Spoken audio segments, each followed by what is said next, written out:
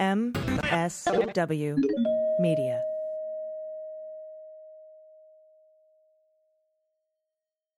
Thanks to ZBiotics for supporting the Daily Beans. ZBiotics engineered a pre-alcohol probiotic. Go to zbiotics.com/dailybeans to get 15% off your first order when you use code DailyBeans at checkout. News with swearing. Daily Beans, Daily Beans. Daily Beans, Daily Beans. Hello and welcome to the Daily Beans for Tuesday, February 14th, 2023. Today, the judge in the Fulton County DA case investigating 2020 election interference has ordered parts of the special purpose grand jury report released. George Santos and the case of the missing $365,000. The Department of Justice has been given another extension to weigh in on Trump's civil immunity claims. And the chair of the Georgia Republican Party is calling it quits. I'm Allison Gill. And I'm Dana Goldberg. Happy Valentine's Day. I love you. I love you. And just, you would have asked at the end of the episode, do you have any final thoughts? And these would have been my final thoughts, but sometimes people don't stay to the end. I know it's Valentine's Day, but think about any sort of love, and that's including self-love. So if you don't have a special someone today, please don't feel down and out about this stupid commercial holiday, because people should love each other every day. But just remember that. You don't have to have someone special. Love a friend, love your pet. Don't love your animals, though. Like, you can love your animals, just don't love your animals. Remember Janine Garofalo. Yeah. Truth about cats and dogs. Exactly. But don't let this holiday get to you. But if you do have someone that is special in your life, give them a squeeze, give them a kiss, do whatever you do. But also, if you don't, just remember, you got a lot of love around you. So enjoy that today. Yeah, we love you. Happy Valentine's Day. Exactly. Also, I do not accept heart-shaped jewelry. Just putting that out there. Okay. All right. That's all I have to say. There you have it. I have to go because I need to return something. I'll be back in about 15 minutes. That Open Hearts collection by Dr. Quinn Medicine Woman. Remember that? It looks like a pair of... No. It's awful. Anyway. God. If I ever give someone like heart jewelry, it's going to be a literal heart, like not like the cartoon heart, like ventricles and everything. And I'll be like, I love you. With all my heart. With all my heart. All right. Well, we have a lot of news to get to today. Also, we have a good news segment at the end of the show. Stick around for that. It's always worth it. If you have any good news you want to send in, you can do it at dailybeanspod.com and click on contact. Let's get to the news. Let's hit the hot notes. Hot notes. All right, first up, from Hakim and Fawcett at the New York Times, a Georgia judge said on Monday he would disclose parts of a grand jury report this Thursday that details an investigation into election interference by the former guy and his allies, though he would keep much of it secret for now. Delaying the release of parts of the report until Thursday will allow Fulton County District Attorney Fani Willis time to meet with the judge and discuss the logistics of the publication and the possibility of further redactions. In making his ruling, the judge, Robert McBurney of Fulton County Superior Court, said the special purpose grand jury raised concerns in its report, quote, that some witnesses may have lied under oath during their testimony. But the 8-page ruling, yeah, I know, shocker.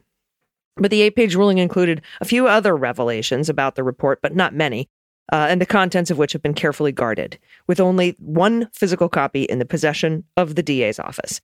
The ruling does, however, indicate that the special grand jury's findings are serious. The report includes, quote, a roster of who should or should not be indicted and for what in relation to the conduct and aftermath of the 2020 general election in Georgia. It will be up to Fani Willis, that's the DA, to decide what, if any, charges she will bring to a regular grand jury. Judge McBurney said he would release portions of the report on Thursday, like I said, in addition to the part detailing the grand jury's concerns about witnesses lying under oath.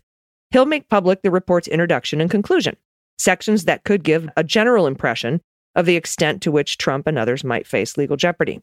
At a hearing last month, a coalition of news organizations asked the judge to make the whole report public, as the jurors had recommended. But Ms. Willis sought to keep the special grand jury's findings secret, at least ahead of her charging decisions, which she said were imminent. And she said that during the hearing, she was mindful of protecting future defendants' rights. Judge McBurney said in his ruling that the nature of the special grand jury process allowed for only very limited due process for those who might now be named as indictment-worthy in the final report.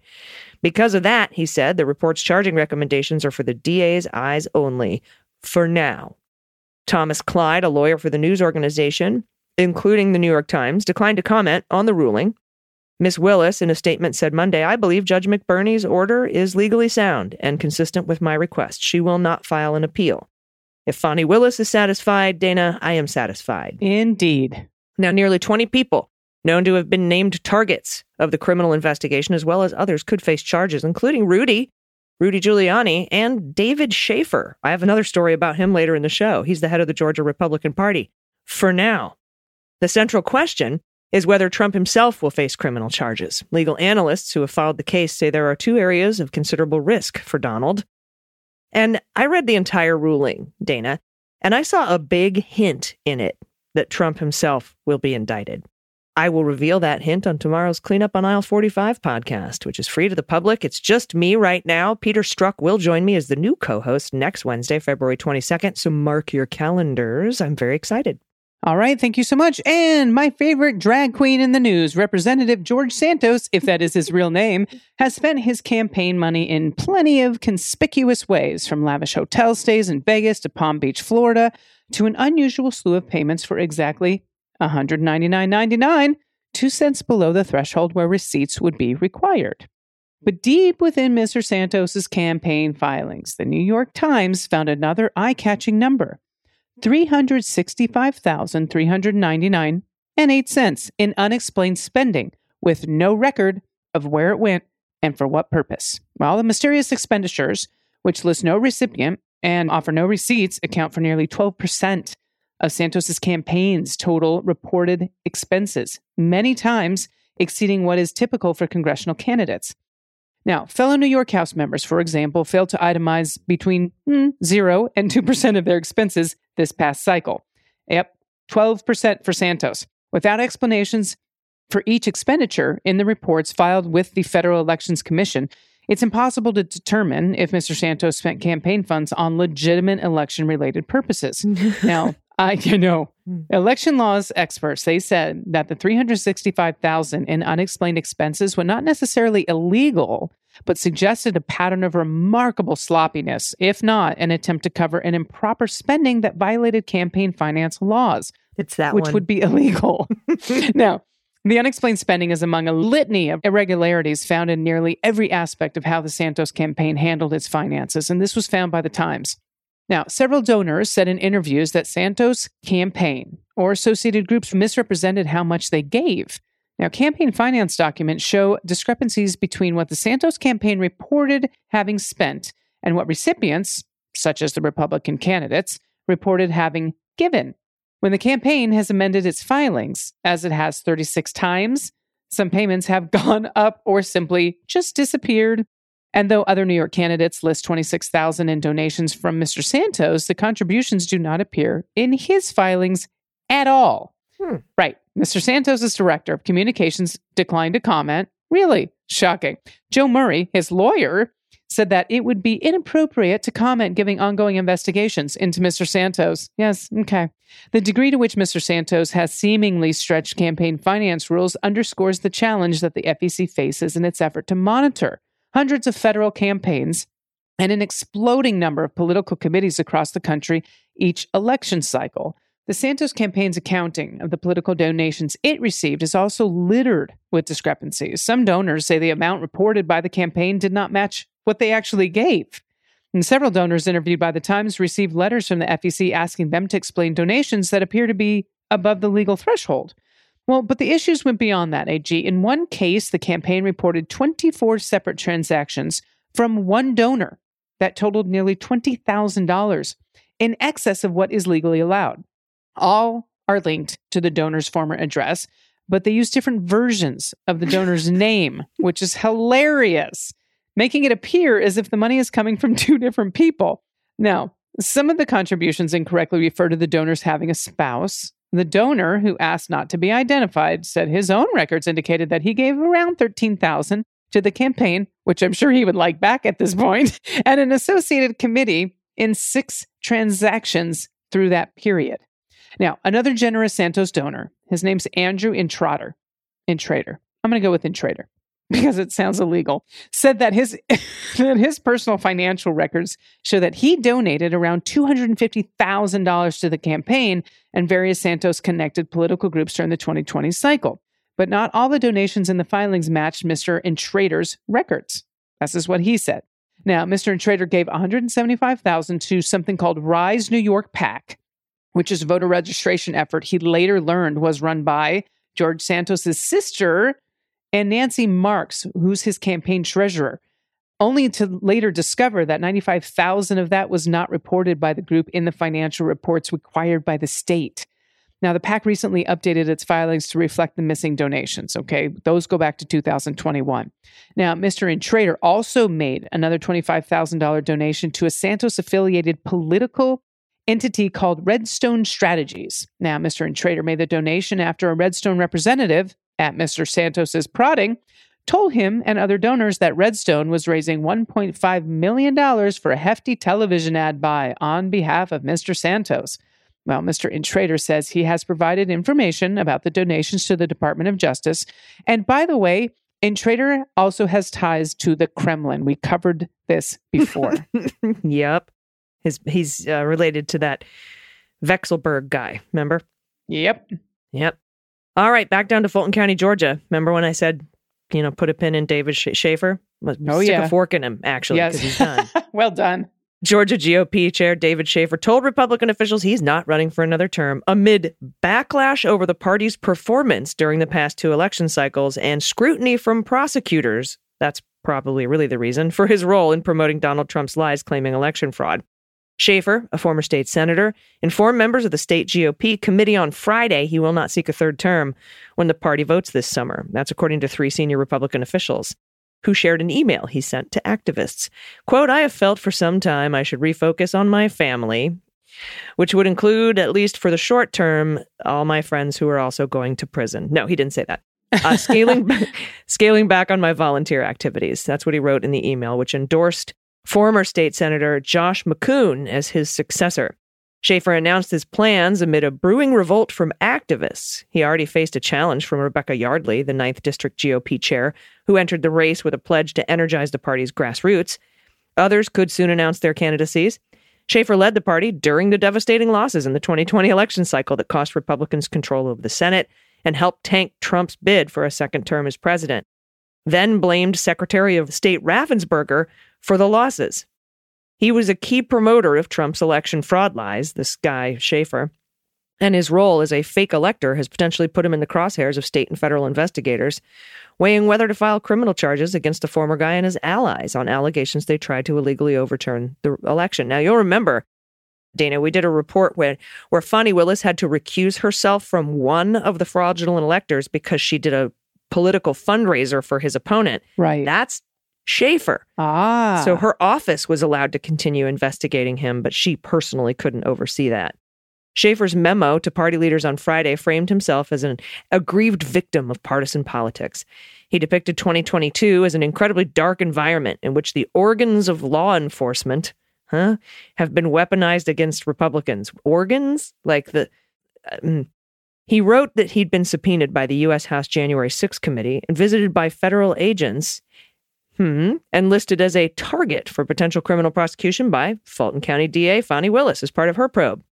And in what he highlighted as one of his final acts, Shafer praised the state party for agreeing to finance the legal expenses of the 14 fraudulent electors who could also face criminal charges.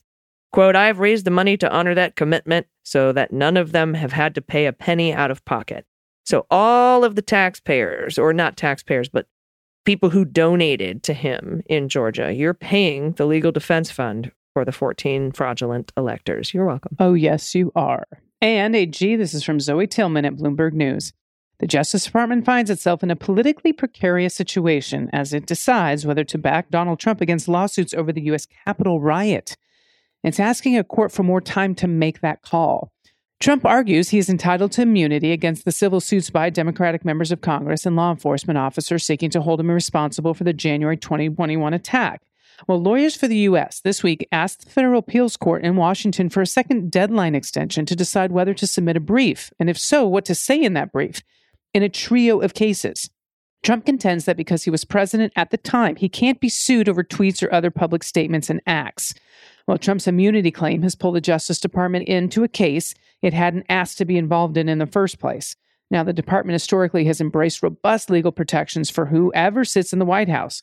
But supporting Trump risks intense public backlash and puts government lawyers in the very uncomfortable position of taking an official stance on the role he played in the January 6th attack, even as a special counsel appointed by Attorney General Merrick Garland pursues a criminal investigation into those very events. Well, the federal government isn't a party to the litigation, and the Justice Department didn't ask to file a brief. But after hearing arguments on December 7th, the U.S. Court of Appeals for D.C. Circuit invited the department to share its views, an invitation that isn't mandatory, but would be unusual for the department to decline at this point. Now, the appeals court granted the department's first extension request last month, resetting the deadline from January 17th to February 16th. On Wednesday, the government asked for 2 more weeks or until March 2nd. Today, the judge granted the second extension. In asking for another delay, lawyers from the Civil Division's appellate office told the D.C. Circuit that, quote, all potential affected government components had to be consulted before U.S. Solicitor General Elizabeth Prelogar could decide what to do. Now, in 2021, the government rejected former Republican Representative Mo Brooks's claim that he was acting in his official capacity when he spoke at a rally before the Capitol attack and was entitled to have the U.S. government step in on his behalf. Well, department lawyers wrote that the rally was, quote, campaign activity, and that the allegations against Brooks that he conspired to incite violence against Congress wouldn't fall within the scope of his employment, nor should it. A judge later dismissed Brooks from the case completely. Now, Trump appealed after a federal judge in Washington rejected his immunity defense. During his arguments, a 3-judge panel of the D.C. Circuit grappled with how to balance Trump's sweeping claim of immunity for his public statements with the plaintiff's position that interfering with the peaceful transfer of power crossed the line. So it is a really complicated case. It'll be interesting to see how this one unfolds. Yeah, and these are the civil cases. You know, Benny Thompson, Eric Swalwell, and then the Blasingame suit where the police officers, the Capitol police officers, those 3 suits, you know, against Trump. Yes. Civil suits, not criminal. And we do know Benny Thompson withdrew his suit because he became chair of the January 6th Select Committee. So it's now we're up to the Blasingame and the Swalwell suit, and we'll see how it goes. But they keep asking for more time, and I can't figure out why. Are they waiting for January 6th indictments? Because those aren't going to come probably until end of spring, right? Like we've been saying, and they're keep pushing it back to March 2nd. They aren't asking for like, hey, October, can we do October? You know, so I'm not sure like how this is going to play out or what it is that they're stalling for. Maybe they just literally need more time, but it feels like they're stalling, Dana. I'm not sure. It sure does. All right. Well, we'll find out when they write it up. Apparently it's due March 2nd. Okay, everybody, we're going to take a quick break and we'll be right back with the good news. Stick around. After these messages, we'll be right back. Hey, everyone. When I drink alcohol these days, I don't bounce back the next morning like I used to. This means that sometimes I would be the only person in the group not drinking, and I would even occasionally drop out of plans with friends altogether. But now I don't have to miss out on those social gatherings because I found the perfect solution. It's called Z-Biotics. Z-Biotics Pre-Alcohol Probiotic is the world's first genetically engineered probiotic. It was invented by a PhD scientist to tackle rough mornings after drinking. Here's how it works. When you drink, alcohol gets converted into a toxic byproduct in your gut. It is this byproduct, not dehydration, that's to blame for your rough next day. Z-Biotics produces an enzyme to break this byproduct down. It's designed to work like your liver, but in your gut, where you need it the most. Just remember to drink Z-Biotics before drinking alcohol. Drink responsibly, and get a good night's sleep before you feel your best tomorrow. Z-Biotics helps me avoid rough mornings the day after I go out for a few drinks with my friends. Every time I have Z-Biotics before drinking, it makes a huge difference in how good I feel the next day. I'm able to bounce out of bed, get up, take my supplements, and then, head to the gym. Start tackling my to-do list. It's awesome. I can't imagine going without it again. So give Z-Biotics a try for yourself. Go to zbiotics.com/dailybeans to get 15% off your first order when you use code dailybeans, all one word, at checkout. Z-Biotics is backed with a 100% money-back guarantee, so if you're unsatisfied for any reason, they will refund your money with no questions asked. That's Z-Biotics, ZBIOTICS.com/dailybeans, and don't forget to use code dailybeans at checkout. Everybody, welcome back. It's time for the good news. Who likes good news? Everyone? Then good news, everyone.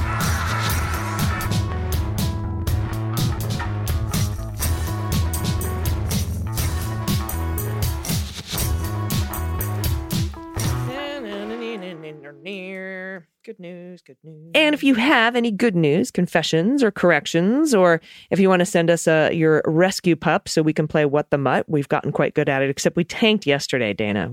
Oh my God. We got like we got maybe a tenth of a pup. Yeah. Give us another chance and send it in. We'll try to guess the breeds in your rescue dog. Or, you could play Find the Cat. Where you send us a picture that your cat is supposed to be there, and maybe it's not as readily apparent as it should be. We love to play that game too. If you want to give a shout out to somebody you love, or a shout out to a local business, I mean, there's anything you want to send us. Really, you can do it at dailybeanspod.com and click on Contact. So first up, Dana, from Jen, pronouns she and they. I first found the Daily Beans when I was spending New Year's Eve 2020 listening to Dana as the host of the Olivia special online during COVID. I've been following you both ever since. My wife and I will be celebrating our 10-year anniversary on the anniversary cruise with Olivia Travel. I was inspired to go on this cruise, not our usual mode of travel, because I saw that Dana would be on board, and I was so excited to meet you. I just learned that because the first cruise was sold out, we're on the second cruise. It looks like you're not on that one. So sad. Thanks for turning me on to this podcast, as you have been the main source for my news for a couple of years. Dana, our community owes you a debt of gratitude for all you do for the LGBTQ plus community. And I agree, Dana. Oh my goodness, Jen, if possible, and send an email. If you don't mind, I can get your email from the producer. I don't know what city you live in, but hopefully we can find another way to at least meet each other at a show, or I don't know, passing in Fort Lauderdale. We'll figure it out. But I'm so sorry that didn't work out. But I love that you listen, and I love that you watch that show, and I hope you have a blast on the second week. It's going to be amazing. It's going to be amazing. So thank you so much. This next one's from Rusty Squid, pronouns he and him. Hey, Beans Queens. I signed up as a patron to support your incredible casts. Belated happy birthday to AG from Another Aquarian. I just turned 60 last week. Well, a belated birthday to you, Rusty. Yeah. A shout out to my Blue Indiana Sailors from Larry Bird's hometown. Now, the mutts in this photo below are 3 dogs that I dog sit. The pug is Winnie, the lab is Sparkles, and Lacey? Well, you tell me. LOL. Seriously, we don't know. Also, some frogs I wanted to exhibit. Exhibit? Get it? I do get it. All right, so we got a pug and a lab. And where's the third one? Oh, Leah, look, it's like a little Benji dog. Yeah. So cute. It's so cute. Yeah, I'm going to say whatever Benji is what that dog is. That's exactly right. It's a Benji breed. Froggies. Look at froggies. Hey, froggies. Thank you for the frogs. I appreciate that. Next up from Carolyn, pronouns she and her. Been a while since I've sent some good news, but I thought I'd share a simple joy of playing angst-filled 80s songs with my middle kid, who's 16 years old. We are currently lounging on the couches while I DJ, playing my best angst-filled alternative rock that sparked my emotions when I was 16. Sitting Still by REM, Ceremony by New Order, Don't Give Up by Peter Gabriel. You get the Gen X feel. I love that my kids can find joy in the music that drove me to dance to the light of my ugly desk lamp in high school. 2022 was hard. We had all the therapy, but this kid has flourished since overcoming nerves and owning their musical theater talent. I'm so happy to see their confidence grow after years of their depression and anxiety. So that's my simple good news. I'm sending photos of each of my kids as babies. I miss that stage, but then I don't miss that stage. Love to you and this lovely community. Oh, I know, the babies. Oh, they're beautiful. Look at the smile in that third picture, and sitting in a bowl, a pot. It's a pot, right? He's sitting in a pot. I love baby pictures in pots. I mean, start sending those in, because I have some great baby pictures of my niece and nephew in like sinks when they were babies, and they're just chilling out in a sink, because that's probably where they got a bath. Oh, so cute. All right, this is from Jeffrey L., pronounced he and him. As a married guy with 2 kids, when the house is finally quiet late in the evening, I often repair to the kitchen and eat Ben & Jerry's out of a carton like the pig that I am. Hey, dad bods don't just happen. You have to work at it. Recently, I had stocked up on Ben & Jerry's because pints were on sale. 2 for $8 is a hell of a deal. Among all the flavors, the good folks in Waterbury, Vermont produce Cherry Garcia is my favorite. When I told my 5-year-old son that I had bought more ice cream, he was quite happy until I told him that I bought 2 pints of Cherry Garcia. But Dad, I don't like Garcias, he cried, filled the kitchen with 5-year-old despair. The next day, I asked him if he wanted to have some ice cream, and he doubled down, declaring, I can't have that ice cream, Dad.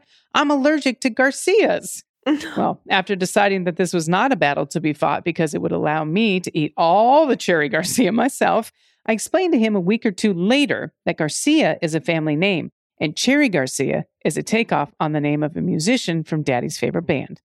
As Kid Tax attaches a picture of me, our 5-year-old on the left, and our 15-month-old daughter in the middle. Thanks for all you do. Cute. Oh, wow, she looks just like you. The genes in this family are very strong. Run strong, right? That's exactly what I was thinking. And I love, because he hates it, I'm allergic to Garcias, thinking that that's an ingredient in the ice cream, but it's actually named after Jerry Garcia. That's so cool. Cute. All right, finally from Anonymous, he, him. I'm not proud of myself. After listening to the Pussy Ass Bitch episode, I thought, wouldn't it be funny to hear Trump say the words in the tweet? And of course, he's been recorded saying them all. So here's a clip for you. Thanks for all you do. Trump is a pussy ass bitch. Oh my God, well done. So thank you, everyone, for sending in your good news. Again, if you want to send us your good news, you can send it at dailybeanspod.com and click on contact. Also, if you're a patron, if you register at the $5 level, you will be a patron of not just the beans and get the ad-free beans and get to come to the happy hours where we, every other Friday, but you will also be a patron of the new Jack podcast with me and Andy McCabe. So that's an ad-free show that you will also get. So thank you very much to our patrons. You can sign up at, patreon.com/Mueller, she wrote. That's right. And we look forward to seeing you on those happy hours. They're super fun. Dana, you got to stop in one of these days. You're free on a Friday. I definitely, I do. I really do. All right. Well, that's the show. We'll be back tomorrow in your ears. Do you have any? I think you did your final thoughts at the top of the show. Are you all out? I'm all out for now. Just a happy love day to everyone. Yep. Happy Love Day. We love you. Happy Valentine's Day. We'll be back tomorrow. Until then, please take care of yourselves. Take care of each other. Take care of the planet. Take care of your mental health. Vote blue over Q. And take everyone with you. I've been AG. And I've been DG. And them's the beans. The Daily Beans is written and executive produced by Allison Gill with additional research and reporting by Dana Goldberg and Amy Carrero. Sound design and editing is by Desiree McFarlane, with art and web design by Joelle Reeder with Moxie Design Studios. Music for The Daily Beans is written and performed by They Might Be Giants, and the show is a proud member of the MSW Media Network, a collection of creator-owned podcasts dedicated to news, politics, and justice. For more information, please visit mswmedia.com. MSW Media.